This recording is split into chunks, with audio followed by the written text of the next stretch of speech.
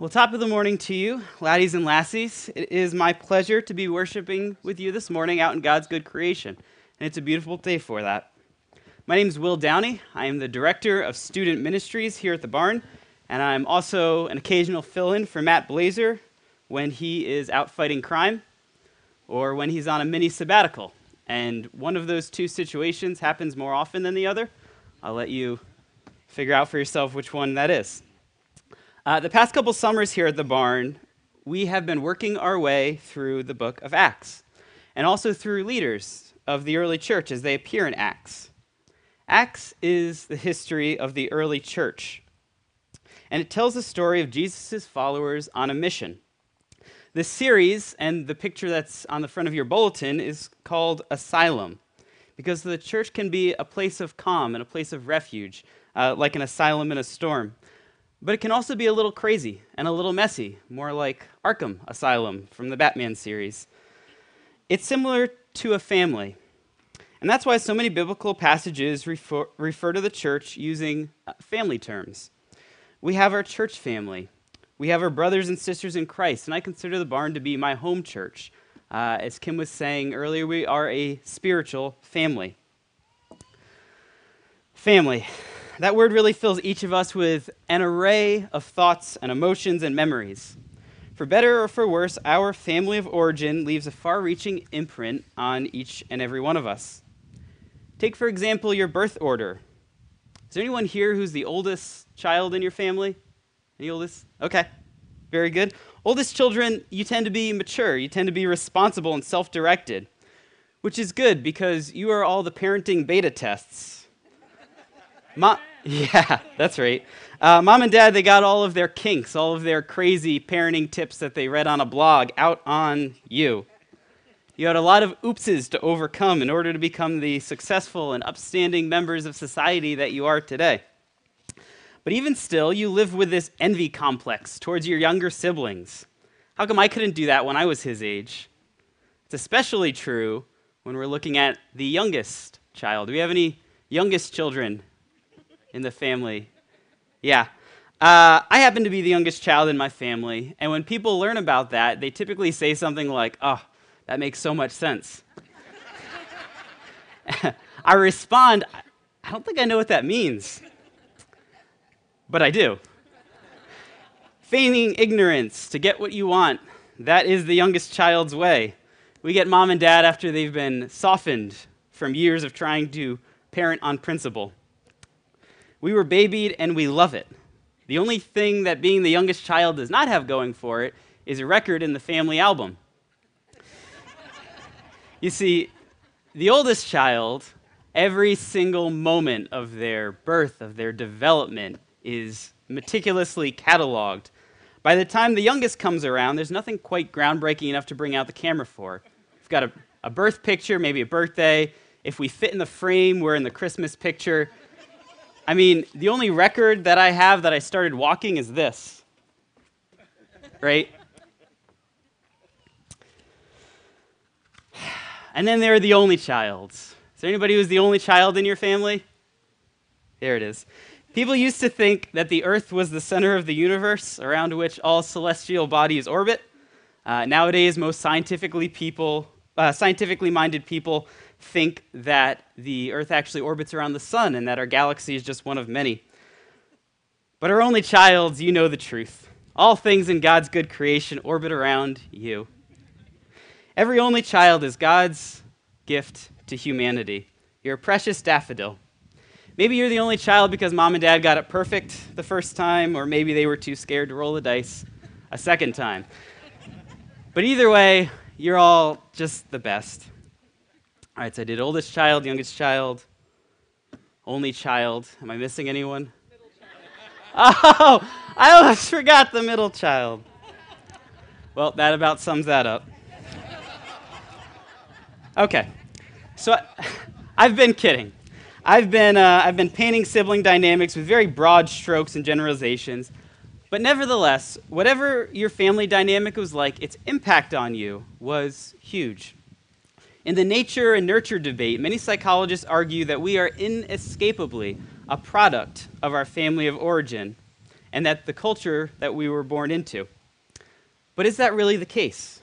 Are the patterns that we grew up with really the determining factor for the rest of our lives? Well, I don't believe so. And I think a vital component that's often left out of the nature and nurture debate is God. God has this way of radically changing the people that he meets. And today we're going to be looking at one such individual.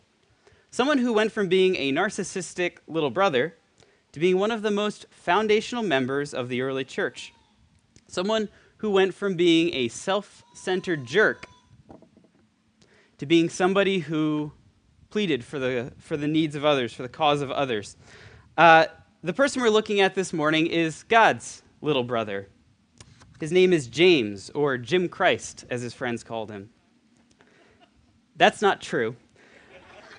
But what is true is that James was transformed from an all-about-me guy to an all-about-others man.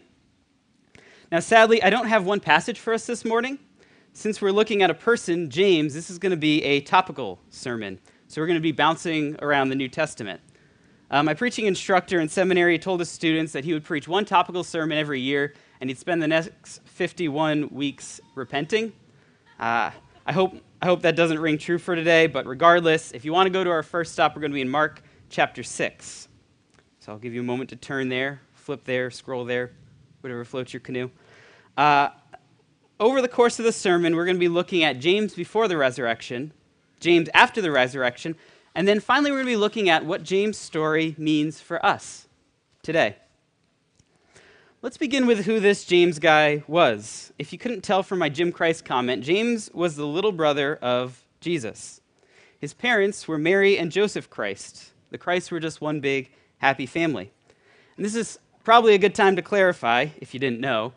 Christ wasn't actually Jesus' last name. Christ is a title. It's the Greek equivalent of the Hebrew word Messiah, or king. We know that James was Jesus' brother because in Mark chapter 6 and verse 3, Jesus is preaching and he's doing miracles in his hometown of Nazareth. And the townspeople are absolutely incredulous, and they exclaim, "Is not this the carpenter, the son of Mary, the brother of James, and Joseph, and Judas, and Simon? And are not his sisters here with us?" This is probably also a good time to bring up that our brothers and sisters in Christ who come from a Catholic tradition, they would have issues with us saying that Jesus had brothers. They view Mary as an eternal virgin. And so the idea of having children after Jesus would just be impossible. They would look at these people as cousins rather than brothers and sisters. But you came to a Protestant church this morning. We don't have a problem with Mary having children after Jesus. And the ESV says brothers, so we're going with that today. But I'm not here to start a holy war. So if cousin's more palatable to you, just make the mental switch every time I say brother. You good? All right, nice. Did you know that Jesus didn't start Jesusing until he was like in his 30s? The Bible records his birth. There's a very brief episode from his angsty tween years in Luke 2. And then after that, we don't see him again until he's in his 30s. He goes to get baptized. He kicks off the whole Christian movement. He goes around preaching, performing incredible miracles, calling people to repentance for 3 years, after which time he's crucified. And I have to ask, if he knew his life was going to be cut short, why did it take him so long to get started? Well, the Bible doesn't say. The overarching answer is, of course, that God's perfect timing was in play. And while the Bible doesn't give a specific reason, there are hints at what may, at least humanly speaking, have been the cause for Jesus' late start. Joseph, Jesus' adopted father, is in the Christmas narrative. He's also present in that short account from when Jesus was a preteen, but there is no mention of him after that. Through all of Jesus' time growing up and through all of his time as an adult, we don't hear about him anymore. Mary, his mom, shows up several times, but there's no Joseph. And that's led many interpreters to assume that he had died somewhere between Jesus' teen and adult years. Now, in the ancient world, if the father dies, it would fall on the firstborn son to take care of the family. In the Christ family, this means Jesus. Now, some scholars believe that, humanly speaking, Jesus waited so long to launch out because he was taking care of his mother and his brothers and sisters. Now, again, Whatever the reason, God was in control of the circumstances, and things played out exactly as he had purposed. But I believe it makes good sense in light of what the Bible does tell us and in light of Jesus' character, that he held off in launching out to do an honorable thing, to take care of his family. And I'm sure that James and the rest of his siblings, his mother, appreciated that. But when Jesus does begin his ministry, his family is less than supportive. In Mark chapter 3, verse 21, Jesus is he's making a scene in his hometown of Nazareth. The crowds of people, they are mobbing in to hear the words of the miracle worker. And in verse 21, the Bible states that when Jesus' family heard it, they went out and they seized him, for they were saying, he's out of his mind. James and the rest of them are saying, Jesus, we really appreciate what you've done for our family. You've been good to us, but I think you've gone off the deep end here. You're a pretty good brother, but the Messiah, the sinless Son of God, you didn't actually believe Mom's virgin birth story. Come on, you got to stop. You're embarrassing us. James and company, they're not thinking about God's plan. They're not thinking about what God's doing. They're thinking about their reputation, which was at risk with their unhinged older brother making a fool of himself. And that wasn't an isolated incident. The passage that was read this morning that Joseph was reading is in John 7, 2 through 5. And if you remember, James and Jesus' brothers, they're making jabs at him. They're denying that he can do the miracles that people have claimed that he's done. There's a holiday that's about to start, the Feast of Booths, and that's going on in Jerusalem. The Feast of Booths was kind of like if Thanksgiving and a really cool campout came together and had a baby, that would be the Feast of Booths. It was a time around harvest. That was a time of plenty, where the Jews would camp out in tents or booths. And they do that all around Jerusalem to remind themselves of their humble origins, to remind themselves of how far God had brought them. It's a neat holiday idea. Now, every Jew worth his salt would have been there.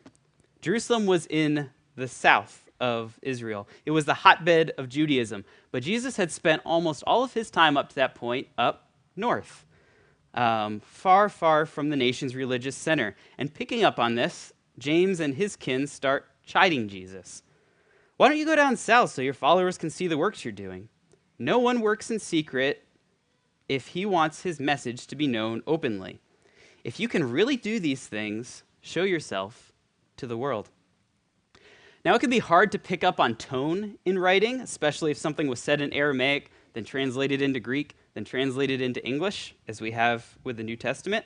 So in a vacuum, this could be read as a supportive statement. Like, come on, you can do it, get going. But verse 5 clarifies that they were saying this because not even his brothers believed in him. So I guess sarcasm it is. If James couldn't stop Jesus from making a fool of himself by force, maybe he could shame him into stopping. The last passage that we're looking at pre-resurrection is John 19, verses 25 to 27. And here Jesus is being crucified. And there's no mention of James, and that's kind of the point. The only family member that the Bible mentions is Mary, Jesus' mother. Jesus looks out and sees her next to his disciple John, and calling out from the cross, Jesus asks that Mary take John as her son, and that John take care of Mary as though she were his own brother. And as the Bible says, from that moment on, John took Mary into his own home, and he cared for her. And this is a touching moment in a dark episode, but it's also a break from tradition. Because if Joseph is out of the picture and Jesus is about to die, traditionally it would go to the second-born son to take care of the mother. Because of the name order that we see whenever Jesus' brothers are listed in the Bible, it's most likely that after Jesus, the next firstborn would have been James. But Jesus entrusts Mary to his follower, John, not his brother, James. And I take this to mean that at this point, Jesus' brothers were still living in bitter denial of who he was. And so he would have been less fit to take care of Mary than John. Throughout the Gospels, we see nothing but opposition from James and Jesus' other siblings. They are more concerned with their own reputation, with their own well-being, than with their brother's mission to save the world from sin and from death. But that wouldn't last for much longer. In every instance where we see James pop up after the Lord's resurrection, he is most certainly a changed man. And the reason for this is that James had a run-in with his resurrected brother. His brother, who he grew up with and then watched die. This reunion is mentioned in 1 Corinthians 15, 6 through 7. In that moment, James finally realizes that all that hogwash that Jesus had been spouting about being God's son who must die for the sins of the world, it was actually true. Jesus had been vocal with everybody that he was going to be rejected by the leaders, he was going to be killed, and then he was going to rise again in 3 days. And that's ludicrous, of course, until it actually happens. And if Jesus was telling the truth about this, then it's likely that he was correct about the rest of what he had been teaching people. The next time we see James, after Jesus has risen and he's departed from heaven, is in the book of Acts. There it is, we finally got there. Acts chapter 1, verse 14. Jesus' followers, they are all together. They're united in purpose. They're devoting themselves to prayer. They have renewed vigor now that their master is alive. The 11 apostles are there. There are many godly women who have been supporting Jesus throughout his ministry. Mary, Jesus' mother, is there. And finally, the author of Acts stated that Jesus' brothers were there too. They had been against him his whole life. But after witnessing the resurrection, Jesus' own brothers are now all in. They are united with the rest of the Jesus followers in purpose and in prayer. So James came to a place of faith, but anything really changed in his heart? That brings us to the next stop on our Bible Express. The next place that James shows up is in Acts 15 at something called the Jerusalem Council. I think in about a month we're going to hear more about the Jerusalem Council, but I'll give you maybe a Reader's Digest version right now. You can turn there if you'd like, Acts 15. But in the explosive growth of Christianity, shortly after Jesus' resurrection, almost all of the Christ followers were Jewish. That makes sense. Jesus was a Jew, and Christianity was looked at as a development within Judaism rather than an entirely new religion. However, after Paul gives his life to Jesus and he begins his missionary work, there is a large influx of non-Jewish believers to the Christian faith. The Bible refers to non-Jews as Gentiles, so that's probably almost all of you and me. As you might expect, when people from different cultures, people from different backgrounds start coming together, there is messiness. There is moral and ethical questions that have never really been asked before, but are now very relevant. The church today has not always done a great job of handling these situations perfectly. But the early church in Acts gives us, I think, a good model that we could learn from. Jews who were living under the law of Moses, they were expected to be circumcised and to uphold strict dietary and ritual cleanliness rules. Now that was par for course for Jews. That was what was expected. So even when they became Christians, the Jewish converts would typically keep these practices up. Converts to Judaism were expected to do the same. So when a large influx of non-Jews become Christ followers and they start entering the church, there's this unspoken expectation that everyone was going to get in line. And this unspoken expectation eventually becomes a spoken expectation. They were Pharisees turned Christian who were declaring that all of the Gentiles who came in, they needed to get circumcised if they really wanted to follow Jesus.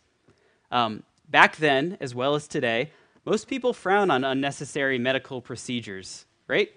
Especially if it's to a sensitive area of the body.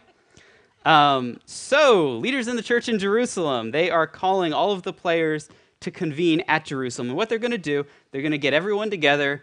They're going to talk it out and come to a solution. And the person who called everyone to Jerusalem was the leader of the church in Jerusalem. It was James. That's right, in 2 decades, he had gone from a cynical skeptic calling Jesus a coot to the leader of the most prominent church in the world at the time. Now, is that just nepotism, or did he have the character to back it? Well, after hearing all of the arguments from the Christian Pharisees, who were pro-circumcision, after hearing from Paul and Barnabas about the incredible work that the Holy Spirit was doing on the mission field, and after hearing from Peter about why Jesus' salvation was being offered to non-Jews in the first place, it was time to make a decision. Now, if you remember Throughout the Gospels, every time we see James, he's acting in his own self-interest. He wants to save face.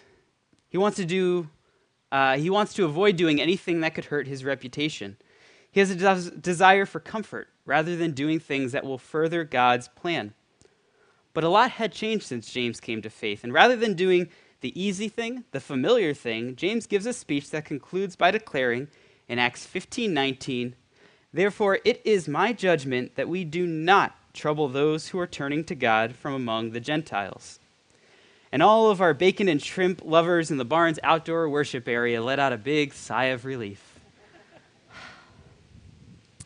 But James doesn't stop there. He goes a step further in verse 20. He says, "Do not trouble them, but write to them that they abstain from things contaminated by idols, from fornication, from meat that's strangled, and from meat that has had its blood in it."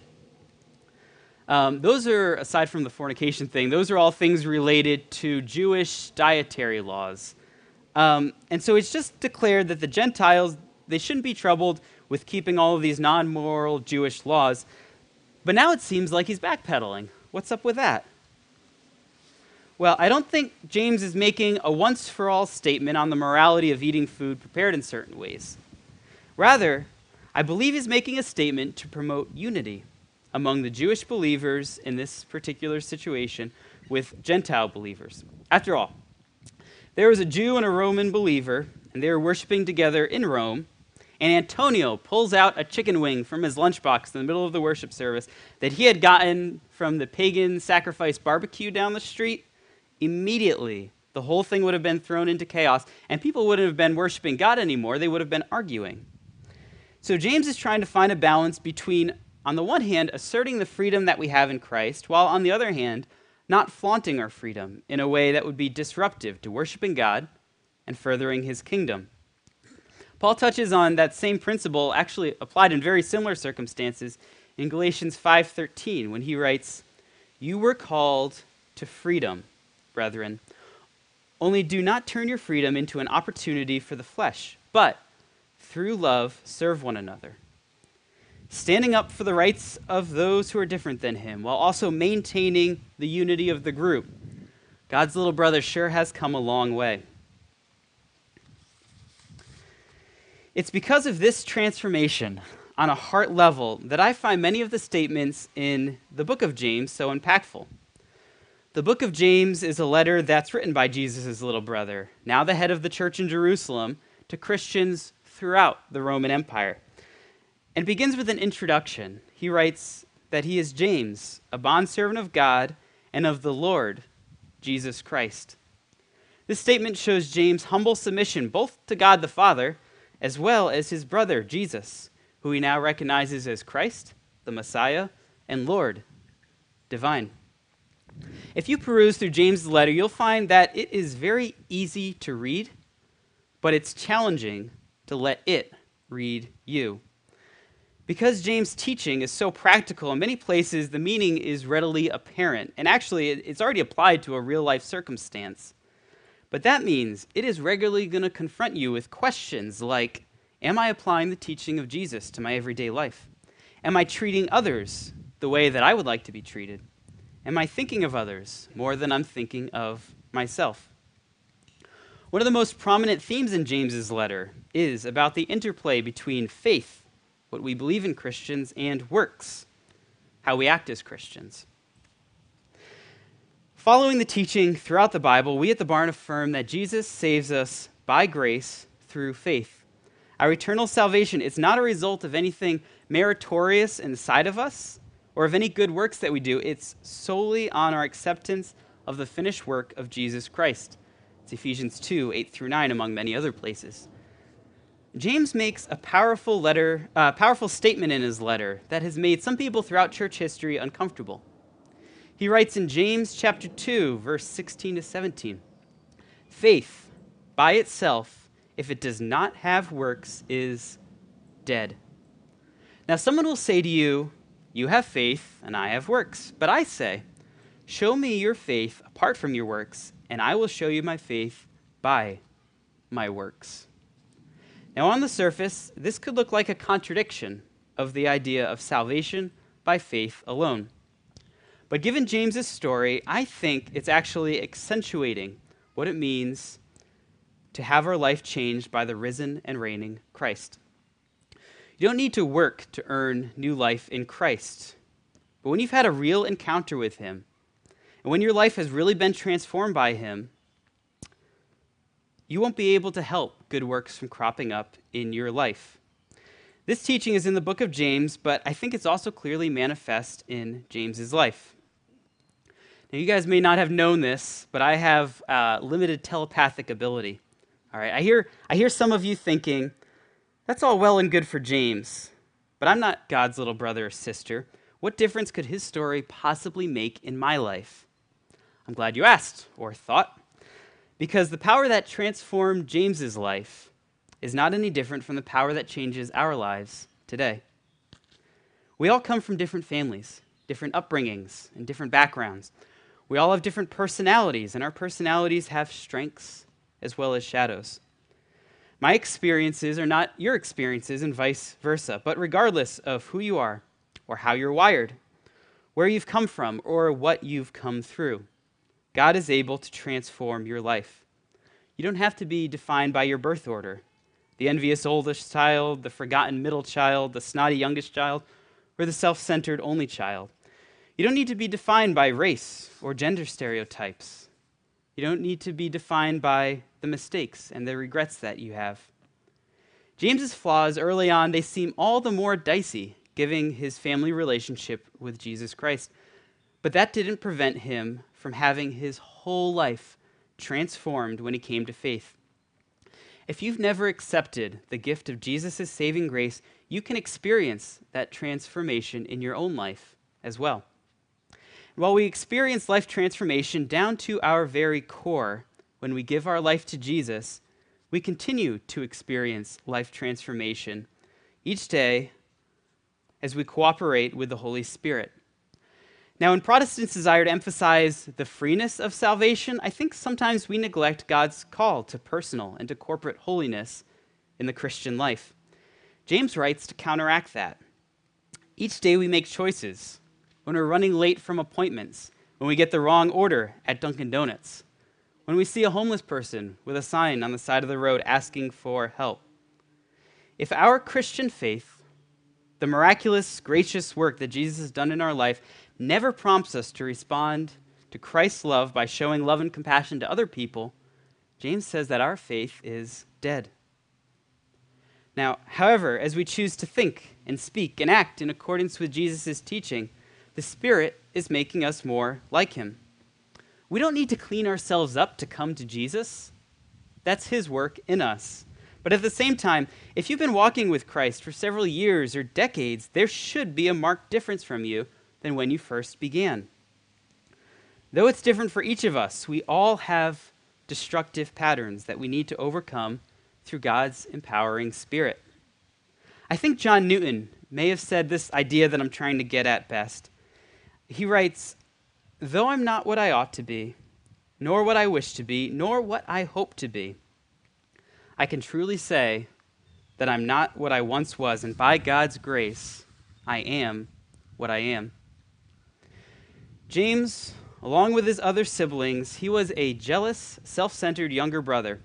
But after seeing Christ and coming to a place of faith, he was transformed. He became a selfless all-star in the early church. We also have parts of our past that can hold us back from doing and from being all that God has called us to. By his mercy, we don't need to be defined by our past. We're saved by grace, and we're children of the King. So I want to challenge you this week to take some time for reflection.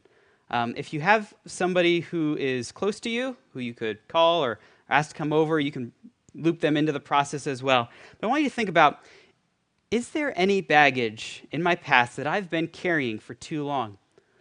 Are there any habits or mindsets that I have which are not pleasing to God? Maybe you've had them since you were a child.